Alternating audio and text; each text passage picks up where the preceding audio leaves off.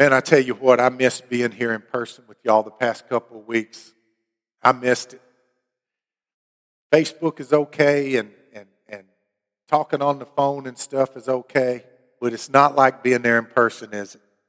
I really missed it. I miss seeing all you guys. It's good to be back. My opening scripture this morning is going to be in Proverbs chapter 14, if you want to turn in your Bibles there. And then we're going to jump right into 2 Timothy. And the Lord's been dealing with me the past week. You know, I keep praying to God. I say, God, I see the people are looking for truth. People are looking for something. The world's gone half crazy. We look around. If we watch the news, we just scratch our head.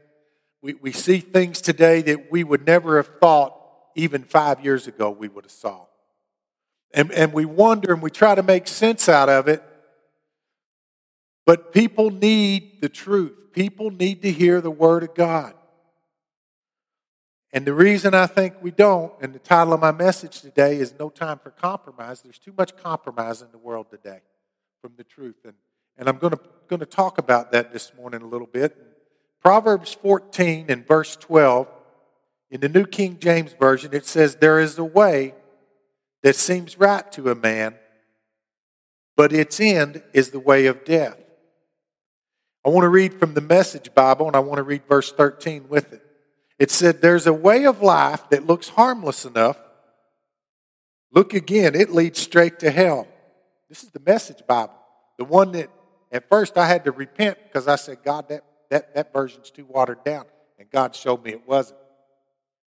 But here it's stronger than what the New King James was saying.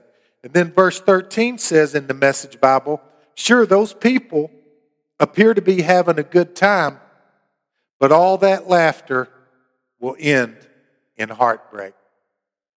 Father, I pray that as I deliver this word that you've burned into my spirit this week, Father God, I pray that the hearts receive it.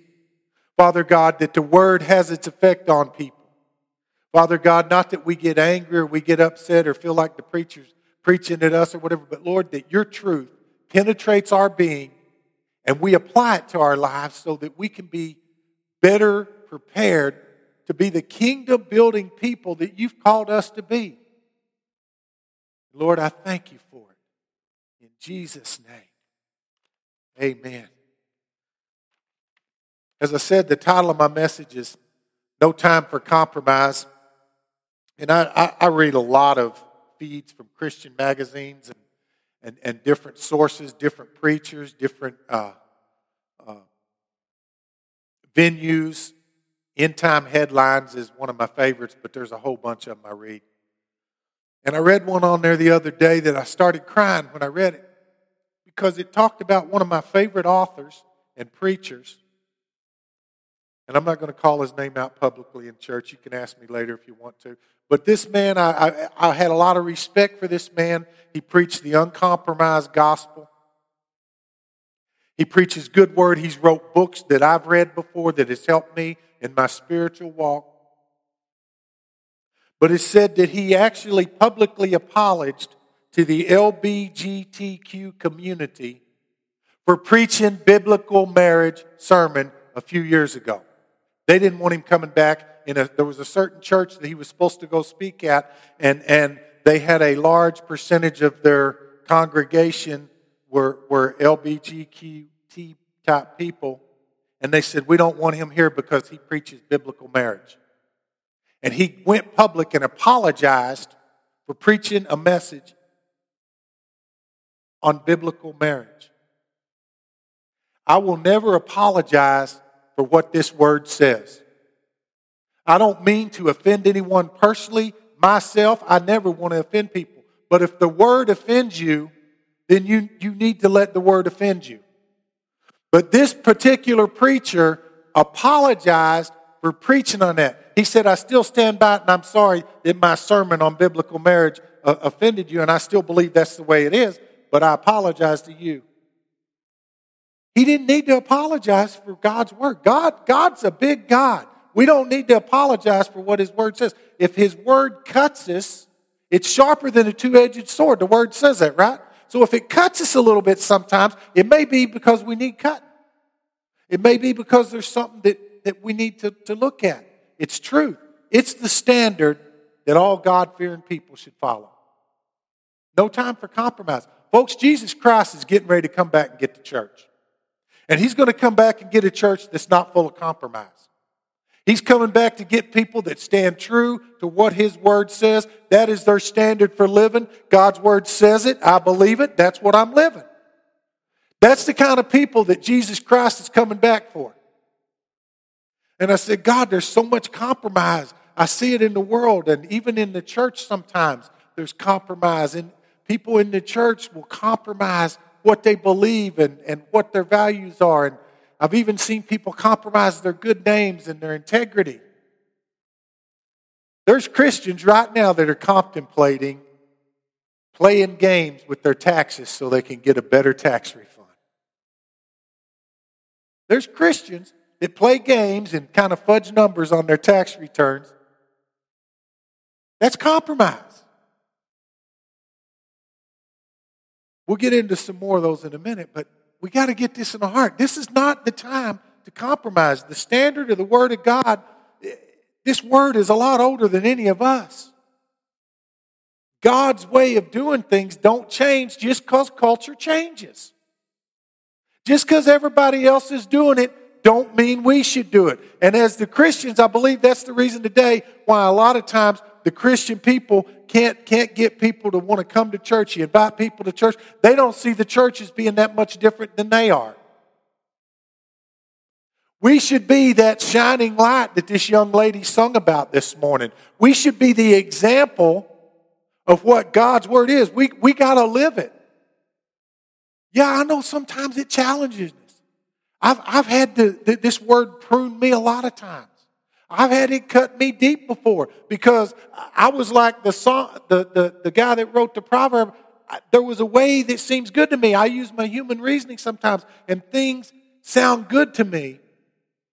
But if it disagrees with God's Word, it's human reasoning, and humanistic thought has overtaken our country, and that's why we've quit being a nation under God and a Christian nation, because we've turned away from the standard of God's Word. We've got to keep it at the forefront. 2 Timothy 3, 16 and 17 says, all Scripture, not just the parts that make us feel good, all Scripture is given by inspiration of God. It is profitable for doctrine, for reproof, for correction, for instruction in righteousness, that the man of God may be complete, thoroughly equipped for every good work. That's for all of us. This word is not just for preachers and evangelists. This word is for all men and women of God. That word is to help us be what we need to be in Jesus Christ and be the example we need to be to this lost and dying world that seems to say anything goes. And anything I can sit around and think about and meditate on and sounds good to me, we'll try it. Oh, I think I'm not a man, I'm a woman today. I think I'm not a woman, I'm a man today. I think I'm going to be this, or I think I feel like that, or I think that this will be good. People do weird stuff. 2 Timothy 4, verse 1 through 5. The Apostle Paul giving instruction to the young minister Timothy. He says, I charge you therefore before God and the Lord Jesus Christ, who will judge the living and the dead at His appearing and His kingdom. Preach the word. Be ready in season and out of season. Convince, rebuke, exhort with all longsuffering and teaching.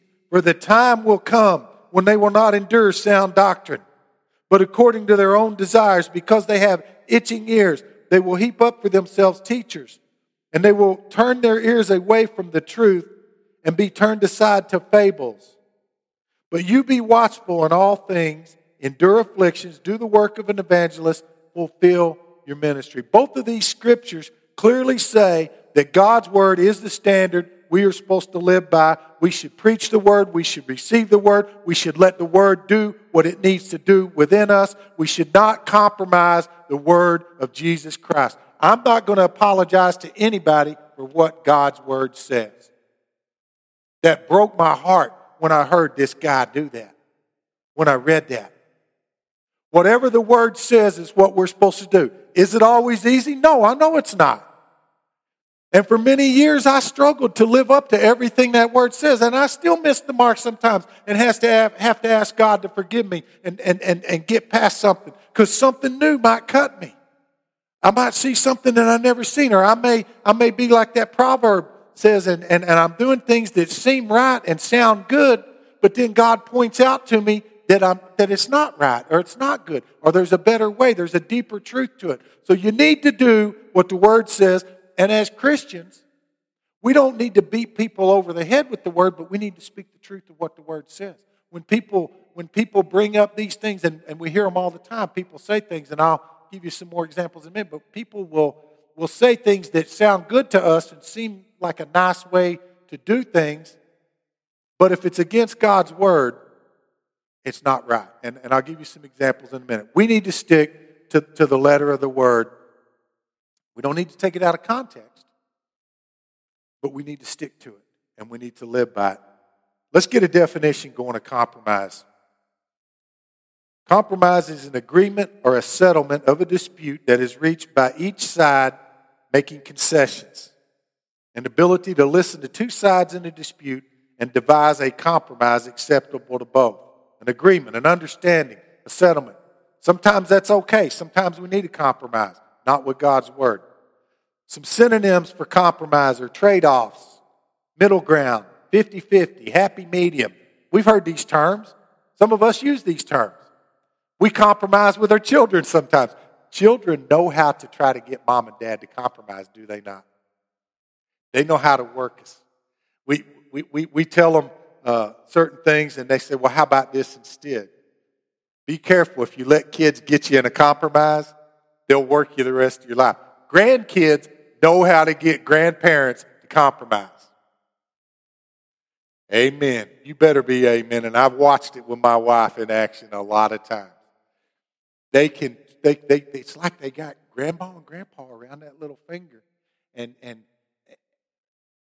can I have a piece of candy? No, you'll spoil your dinner. We're getting ready to eat.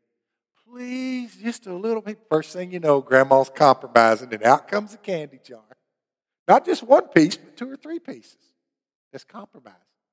Then we wonder why ain't she eating her dinner? Could be the candy. I'm not preaching at it, my wife. But lots of y'all know what I mean there. Compromise means to settle a dispute by middle concession. But here's a definition I ran across that really bothered me. A compromise is to accept standards that are lower than is desirable. That's the kind of compromise I believe that happens in the churches sometimes and in our walks with God. We compromise and accept a standard that is lower than what's desired by God's word. Many of us, there's many of us are people that work in the medical profession. We don't want to compromise on safety standards. We don't want to compromise. We don't want the big car makers compromising the safety standards on the cars they're building for us. We don't want our doctors and nurses compromising on safety standards that they live by, such as hygiene methods and things like that. We don't want them compromising our health. We don't want people compromising our safety. Why do we compromise God's word sometimes? Because it sounds good to us at the time in our human reason. But we've got to make sure that we keep the standard forefront. Sometimes people think compromise is okay, and sometimes maybe it is. Maybe you, trust me, if you're married, you've learned how to compromise. Me and my wife learned how to compromise. She compromised and let me hang a couple of dead animals in the house on the wall. I'm trying to get her to compromise and let me hang a couple more. So far, she's not compromising. I don't know what it's going to take. I'm going to have to give and take. Maybe I'm going to have to take her on a better vacation this year or something.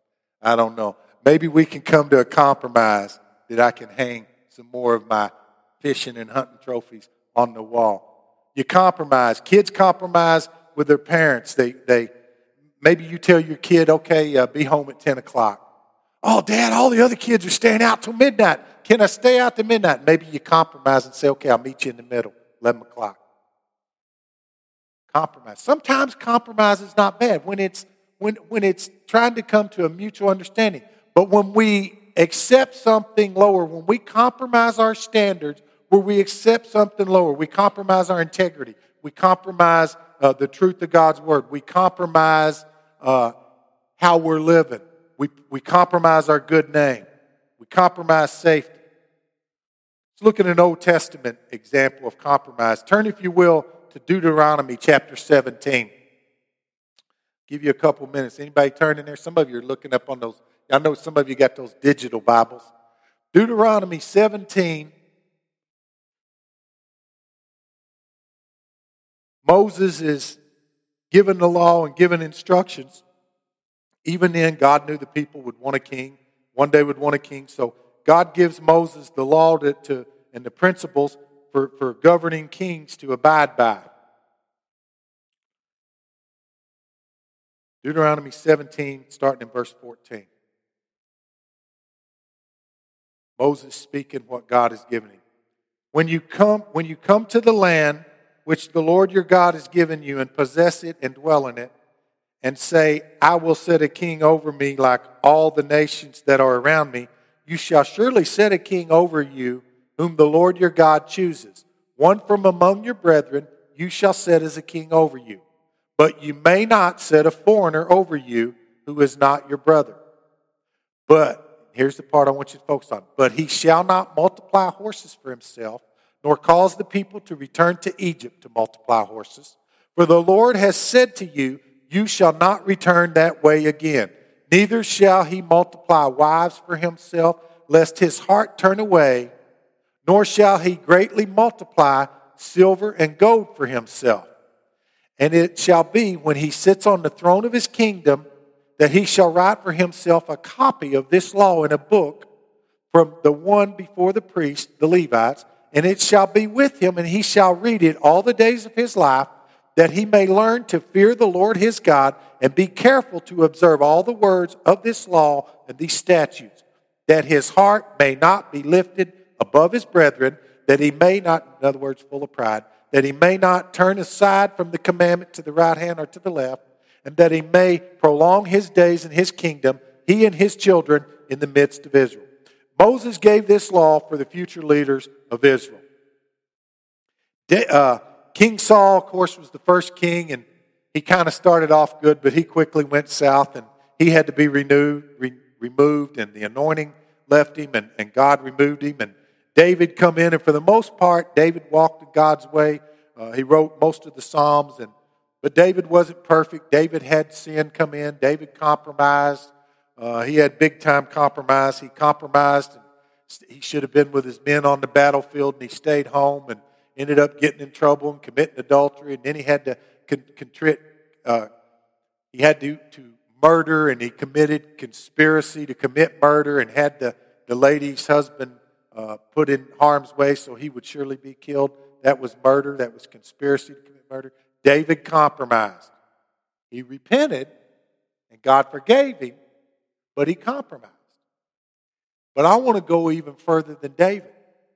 David's son Solomon. Let's fast forward and talk about Solomon a minute. We're going to go to 1 Kings here in a minute, chapter 10 and 11. But David compromised. He repented. I believe God forgave him, restored him. God had patience with David. He showed him mercy. But when you fast forward to Solomon, Solomon was the wisest man. We've read throughout Kings. You can read throughout 1 Kings. You can read the stories, and you can read in Chronicles and different places about Solomon. You can read how smart he was. He prayed for wisdom. God gave him wisdom. Leaders from other countries, even the Queen of Sheba, come and sought Solomon for his wisdom.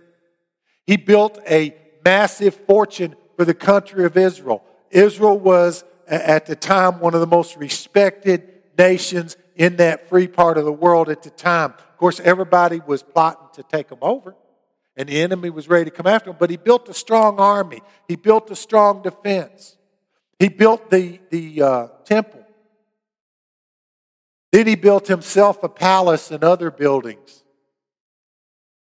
The temple God wanted built. I think he went a little overboard on the palace and some of the other things. God had wanted him to build the temple. And it was extravagant. And he was respected by all the world's leaders.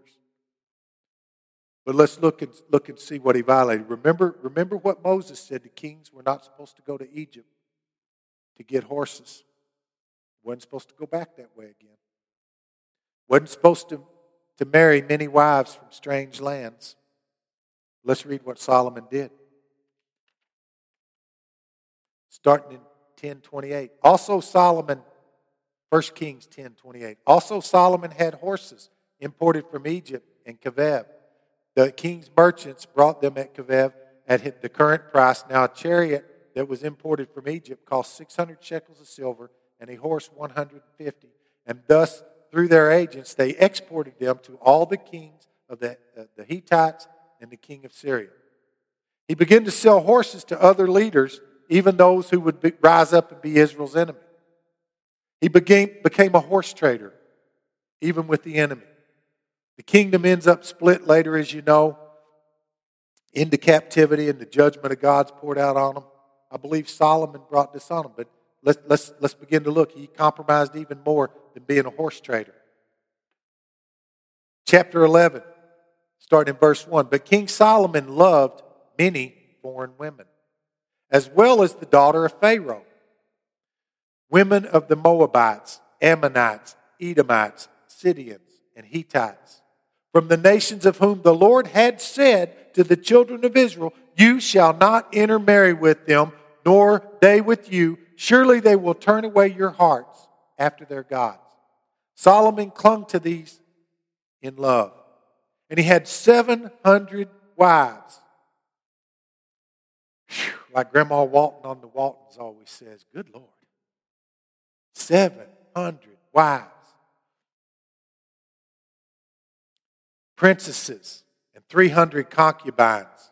And his wives turned away his heart, for it was so when Solomon was old that his wives turned his heart after other gods.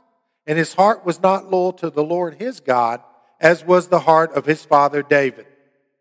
For Solomon went after Ashtoreth, the goddess of the Sidonians, and after Milcom, the abomination of the Amorites. Solomon did evil in the sight of the Lord and did not fully follow the Lord as did his father David.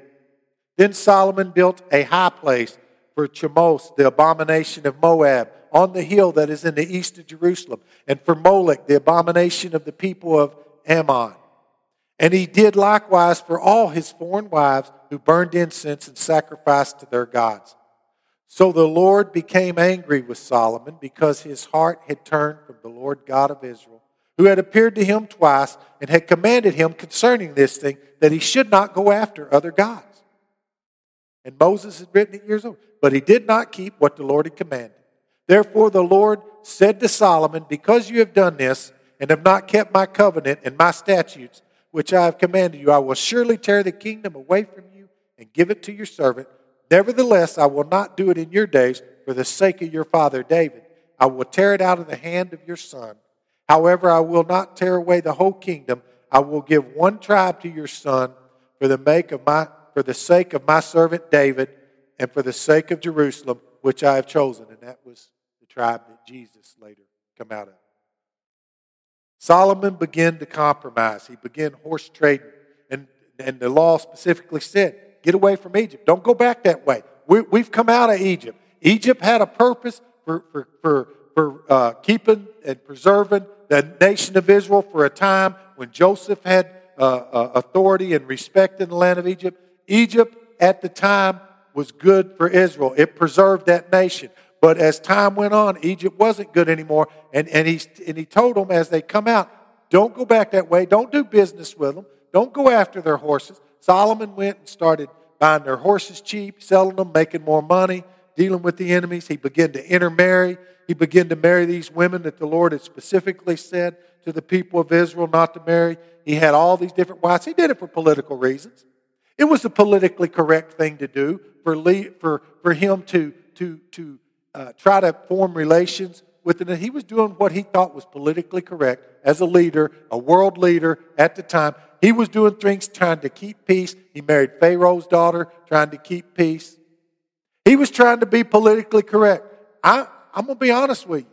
A lot of times I used to get in trouble when I was in the military because I wouldn't be politically correct. Because if they said something that I didn't agree with, I didn't just agree just to be politically correct.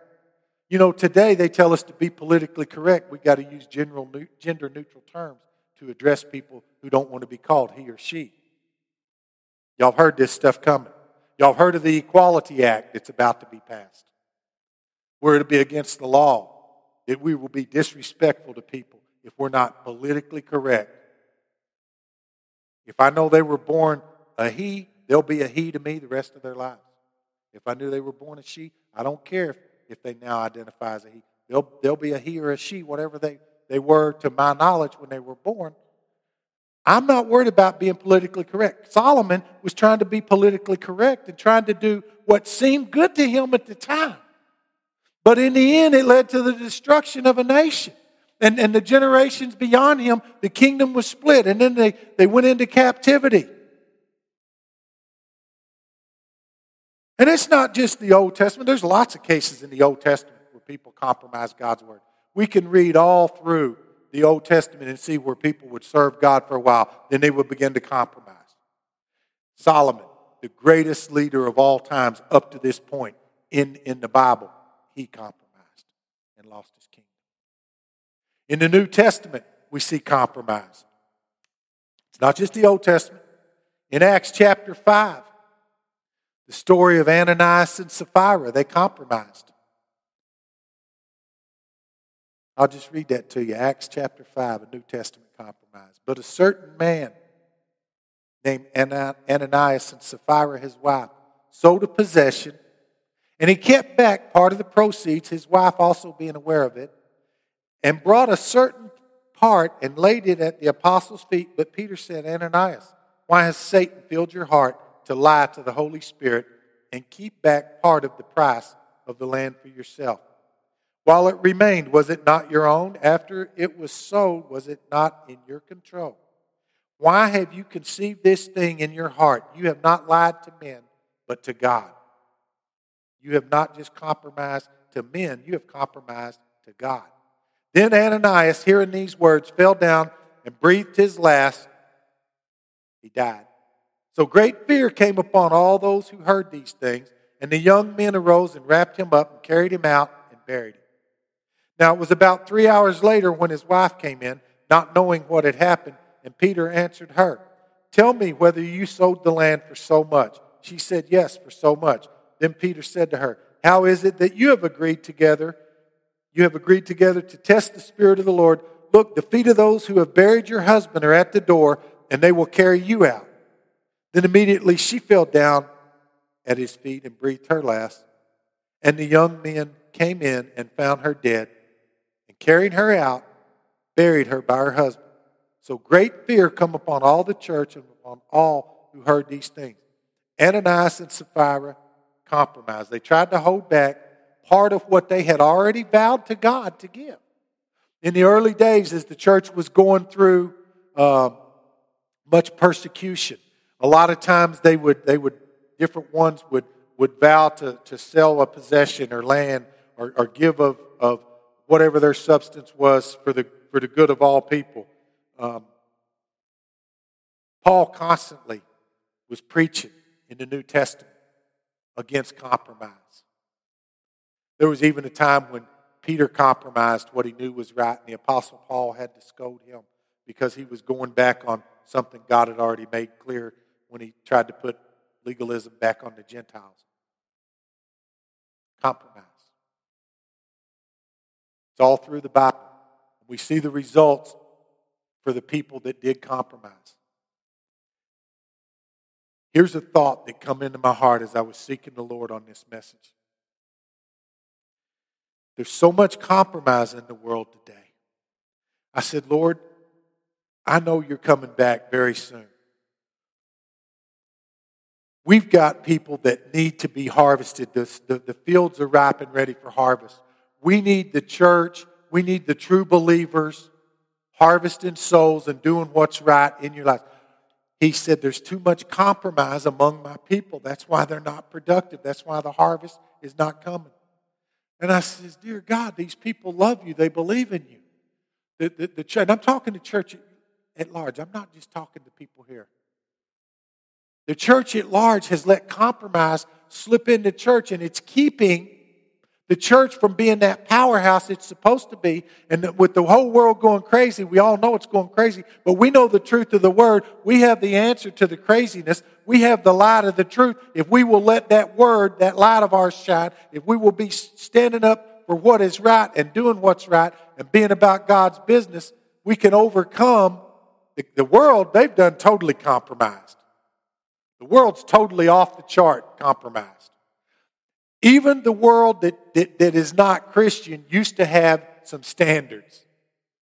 They thought it was wrong to pick on people less fortunate, things like that. Even people outside the church used to have standards. Y'all know what I'm talking about. Even people that don't go to church used to have standards. They had a right and wrong. But it seems like that the world has become so compromised that nothing's sacred anymore. Nothing's wrong anymore. Anything you feel is right seems to be okay. The world has compromised so much. But God's church has to stand by what the Word says, because we need to show people what the standard is. And if we don't shine the light of this gospel message and tell people what's right and quit compromising, quit letting people get by. No, we're not supposed to persecute people that are doing things against God's word. We're not supposed to persecute them. We're supposed to share the truth out of love so they can come to a saving knowledge of Jesus Christ as we have, and that they can be saved. But what the Lord showed me on this call, I said, Lord, if we don't get in, what about all these people that have compromised? He said some of those very people, and this cut me, some of those very people in the churches that are compromising today are going to be left behind when I come after my church. And they're going to be the ones that are going to wake up after it's too late, and they're going to be the ones bringing in the harvest during the tribulation period. Folks, I want to go up in the first resurrection. I don't want to be a compromiser. There's going to be plenty of people left behind to do the tribulation harvest. God showed me that. There's going to be a lot of them. How many watched movies like Left Behind and all those?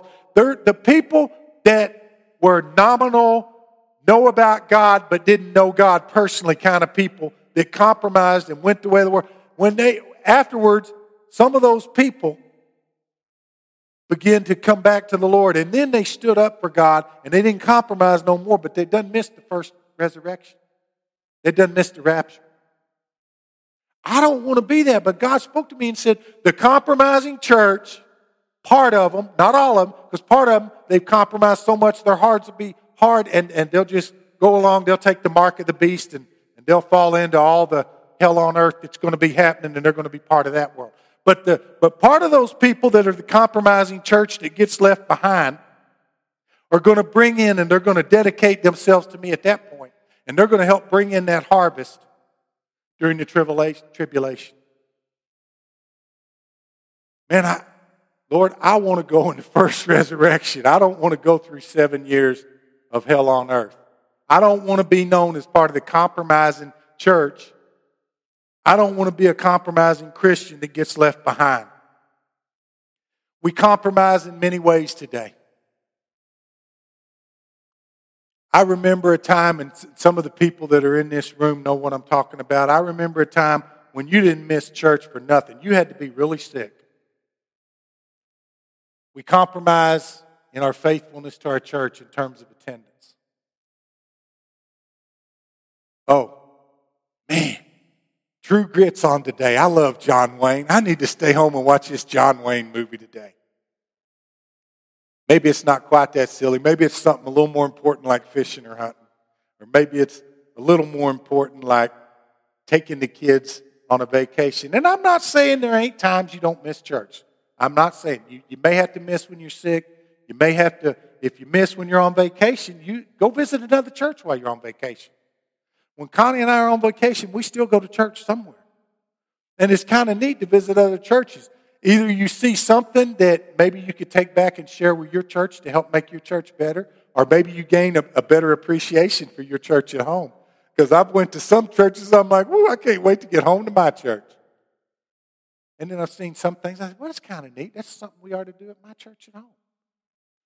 But we compromise, and the least little excuse, we let it keep us out of church.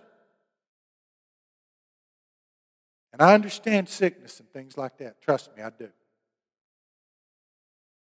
But we let things keep us away. Let me propose this to you. What if that day that you stayed home to watch that good John Wayne movie? I love True Grit. What if you stayed home to watch that movie, and that was the day that the Holy Spirit wanted you to give a message in tongues to edify the church, or the interpretation of that message? Or what if that was the day that sister or brother so-and-so in the church really needed prayer, and God called on you to go pray for that person? Folks, y'all know what I'm talking about. We used to have these kind of services where the Spirit would move, and one would give a message, one would give an interpretation. People would prophesy and give a word for the church, or the Holy Spirit would lay on your heart to go to someone in the congregation and encourage them, or lay hands on them and pray for them. What if that day you stayed home to watch John Wayne, that was the day you were supposed to pray for Sister Connie, and Sister Connie didn't get her healing because you stayed home for what you thought was a good reason? I don't care how good the fish are biting, or how good the deer are moving, or how good the movie is, or how good. Be careful what you put and what you compromise going to church for. Amen? When the roads are bad, you don't need to try to get out and do something, drive on bad conditions. That's why we close the church when there's a danger posed to people. But when you can, you don't need to compromise your attendance. Another way the church compromises today, a lot of people compromise in their giving. And I'm not going to read through all the scriptures on giving. We've heard them before. I'm just going to put it to you because the Lord woke me up last Wednesday morning, and I had to repent because I've had people in the church and people outside the church that have talked to me about tithing. And I almost compromised, and the Lord scolded me and whooped me and told me, you need to tell the truth what my word says. It's up to them to do with it what they will. But sometimes we tell people, and everybody knows we're supposed to give 10%. It's all through there, and God will pour out blessings on us. It's in Malachi, 2 Corinthians 9, 6 through 10. The scriptures are all going to be up on the board. But God don't want you to give because you feel like you have to give. God wants you to give from your heart as a form of worship, because you love God and you're showing God you trust God. Now, when I first started tithing, folks, I was living on ramen noodles and crackers. And God reminded me of this Wednesday when I sat straight up in bed and I heard him yelling in my head, you almost compromised. Because I had told a couple of different people, like many other well-intended Christians would tell people, that's okay, just give what you can for now, and when you get able, give. If we keep telling people that, some people will never get able to give their 10%. I was living on potted meat, ramen noodles, and when I splurged once in a while and bought Vienna sausages, but I started tithing. Today, folks, if I want to, I can eat steak every day of the week. God began to change my finances when I began to tithe. It talks about planting seeds. If you don't tithe, you're eating your seed, so there's no seed for God to produce a harvest in your finances with. And again, I'm not saying this to make anybody feel bad or anything like that, but if you don't do that, you're cheating yourself. God doesn't need your money as much as you need His blessings and His protection. Amen? All right. But God told me, He says, you be clear.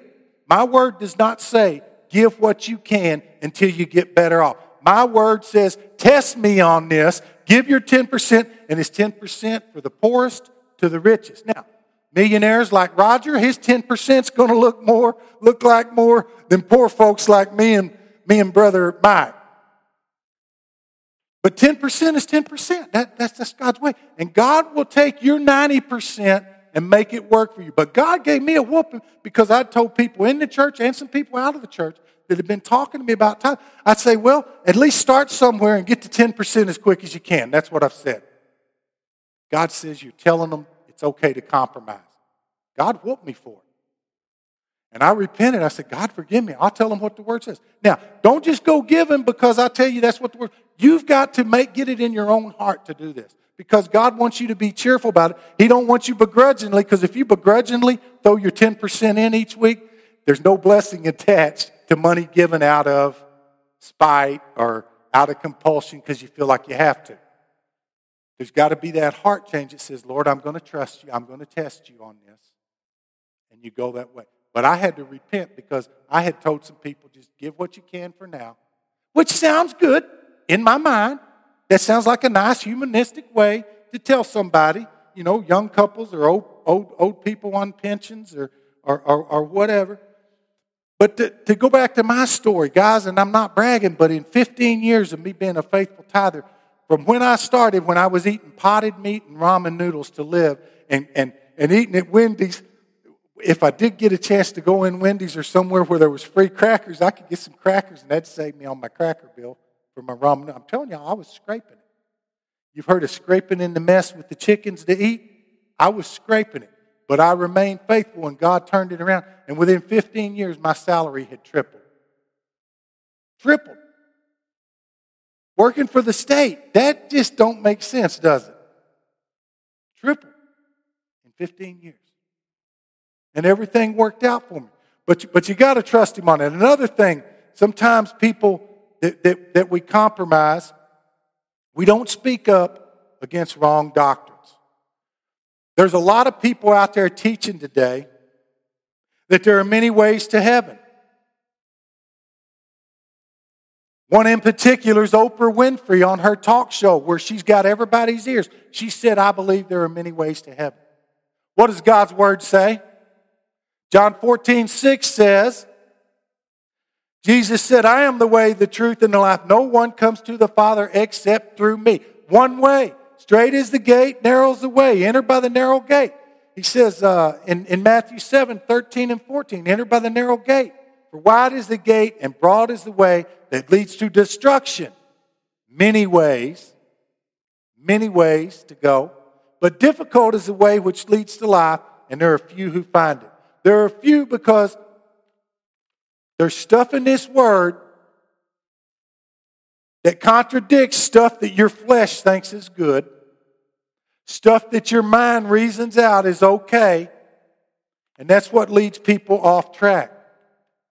But when people tell you something like that, and here's another one. Some people, and my son had heard this in his school. One of my sons said, well, my teacher said, what if we all serve the same God? We pick on the Muslims and we pick on the Hindus and we pick on these different religions. What if we all serve the same God and we're all trying to get the same place?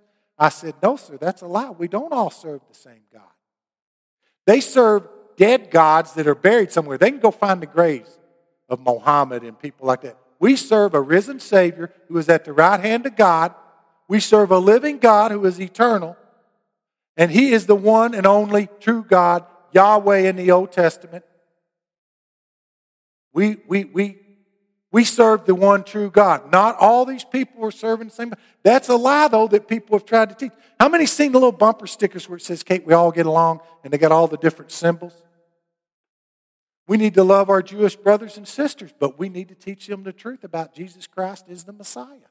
We don't need to persecute the Jews like Hitler did. And we don't need to persecute the Muslims, and that they've been taught this way. They need to hear the truth of what God's Word says. But we don't need to compromise and say, well, I guess we're all serving the same God. We don't compromise the Word. Again, we use those scriptures. There's one true way. How about this one? God won't send anyone to hell because He's such a good God. Does God send anyone to hell? We send ourselves to hell. God came to give us eternal life. He came to give us life and to give us life abundantly. He come to seek and save that which is lost. That's what His Word says. He come to save us because we're born into a world of sin and we're already condemned. John 3:16, He came into the world to save. Whosoever believes on Him will be saved and have everlasting life. He who don't believe, it goes on to say, is condemned already. So Jesus don't condemn us to hell. We condemn ourselves to hell. But make no mistake about it. Hell is a real place just as heaven is a real place. And there are some people that today will say, well, I just don't believe that. They want to believe there's a heaven, but they don't want to believe there's a hell. I don't believe God sent anybody to hell. I believe there's going to be a lot of compromising, nominal, name-only Christians that are going to end up splitting the gates of hell wide open because they believe that God is so good He won't send anybody to hell. And because I play church and I attend church, that God's not going to send me to hell. When people tell you something like that, that's a lie. Because the Word says, and it's in the Word, Revelation 20, verse 15, and anyone not found written in the book of life was cast into the lake of fire. That's at the great white throne judgment. Revelation 20, 11 through 15 talks about that. A lot of times we miss the boat and we compromise by not doing enough of what is good. Which brings me to my last scripture, Matthew 25. A lot of times, verse 31 to 46, very familiar scripture. This is where Jesus is talking to the crowd and the disciples, and he's telling them about the end times, and he's talking about judging the nations, and he's talking about what's going to happen. Let me read this. Verse 31, when the Son of Man comes in His glory, and all the holy angels with Him, this is after the rapture. This is the second coming. This is when those of us that get to go up in the first resurrection come back with Him and the angels. And He will sit on the throne of glory. All the nations will be gathered before Him, and He will separate them one from another as a shepherd divides his sheep from the goats, and He will set the sheep on His right hand, but the goats on the left. Then the King will say to those on His right hand, come, you blessed of my Father, inherit the kingdom prepared for you from the foundation of the world. For I was hungry, and you gave me food. I was thirsty, you gave me drink. I was a stranger, and you took me in. I was naked, and you clothed me. I was sick, and you visited me. I was in prison, you came to me. All of that lives up to that one commandment Jesus said, if we just love the Lord thy God with all of our heart and love our neighbors ourselves. That's loving your neighbors yourself. That's helping people, helping the widows, helping the people in need, visiting the sick, visiting the prisoners, praying for the sick, doing good works for people because you love God, not because you're trying to get saved by doing good works. You're doing good works because you love God. You're giving of yourself and your time and your resources and you're loving on people. That's the kind of people that's going to get there. And they go on to ask Him, and He explains to them, when you do this to the least of me, you did it for me. Because the disciples said, well, when did we see you sick or in prison or whatever? He says, when you do it to the least of them, you do it as unto me. Folks, there are people out there who are compromising and finding excuses not to love their neighbors as themselves. There is people who get so busy in their own lives. Do we have lots of distractions today? Oh, Lord Jesus, there are so many distractions. There is so much technology, so much stuff. Sometimes you just need to get alone in a quiet place and talk to the Lord. You will find that you can push those distractions away so that you can do these things and do enough is what is good. So that you cannot neglect helping the weak, the children, senior citizens, widows, orphans. Preaching the gospel, sharing the truth of the word with that neighbor across the street. The world is full of compromise, folks. And sadly, it's even snuck into the churches. Even good-meaning, God-loving church folks sometimes compromise and decide they're too busy to do what is right and what is good. I'm going to be honest with you. Most of the time, when I have to ask God for forgiveness of something, it's for not doing enough what is right. See, Satan can't tempt me anymore with the booze and all the other stuff he used to tempt me with. But I can get distracted by being too busy to do enough of what is right. If God lays on your heart that you need to be doing something, you need to be doing that. If it's working with kids or helping old people or whatever it is, you need to be doing more about what is good. People are compromising, and the time is getting so short. We need to be so busy doing God's work. We don't have time for any temptation of Satan to get in our way.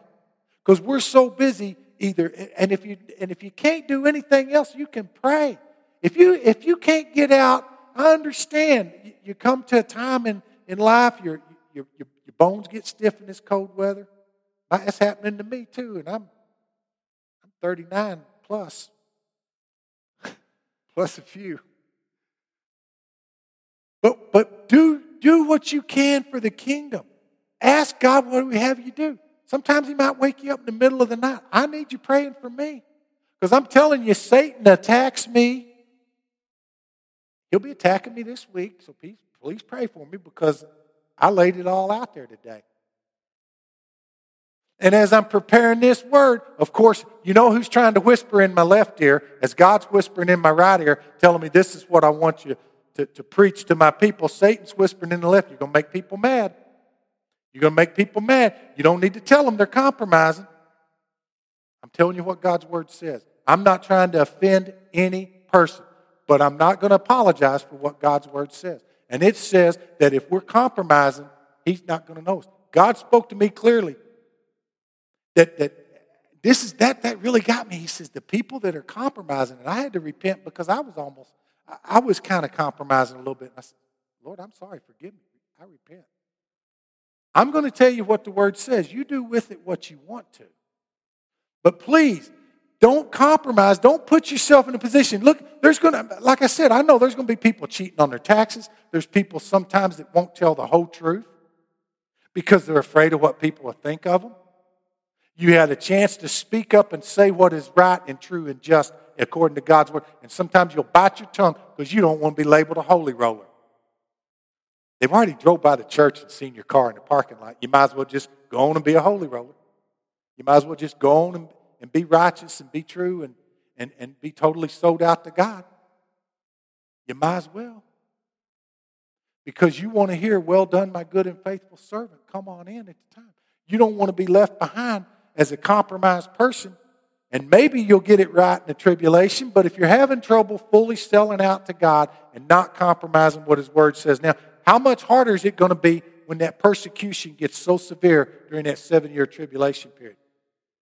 Now, there are going to be some Christians that really wake up and they're going to serve during that period and they're going to bring in a harvest of souls during tribulation. I personally don't want to work that ground. I want to work this end-time harvest before Jesus comes back and gets the church. I don't want to be left behind going through that mess of stuff. Amen? Amen. Let's pray, guys. Lord, I thank you for this word that you've given me today. Lord, I thank you for burning into my heart the need not to compromise. This is no time. It's too close to your coming. There's no time. This is not the time to compromise. There's no good time to compromise, but especially now as the day draws near, as you're about to come back and get your church, there's no time for compromise. Father God, forgive us. Forgive each and every one of us where we have compromised in any way, compromised what your word says, compromised our good name, compromised our integrity out of fear of what others may think. Father God, forgive us where we have compromised. Lord, I ask that there's many within earshot today and many that's going to be listening to this sermon on the podcast later. Father, I ask that you speak to the hearts and show each and every person within their heart if there's some compromise they need to quit doing and get 100% sold out to you.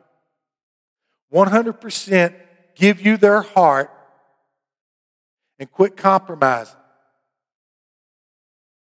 Father God, if there's people in this room that you're speaking to today and saying, oh, my son or my daughter, you've been compromising too long. Lord, I pray you speak to their heart and that they be obedient to your spirit as you speak to them and that they make those things right today that you would have them to make right. While every head is bowed and every eye is closed, if you would say, Brother Wally, I have never even made Jesus my Savior. I have never asked Jesus Christ to be my Lord and Savior. First and foremost, I need to accept Jesus as my Savior and get on with business about living for Him. Is there someone here today that would say, I need to ask Jesus to be my Lord and Savior? Well, let me ask you this. Would there be someone here today that would say, I've asked Jesus to be my Lord and Savior before, but I've let sin come in and I've compromised and went the way of the world way too much, and I need to rededicate my life to Him today. I need to rededicate and say, Jesus, you are my Lord. Forgive me of compromising. I need to make things right with you today. I need to rededicate my life. Is there someone like that today? I need to rededicate. All right, third thing. Perhaps you have been doing your best. What sounds good to you in your ways, but maybe I struck a chord with you today. Maybe I made you think of something you could do better.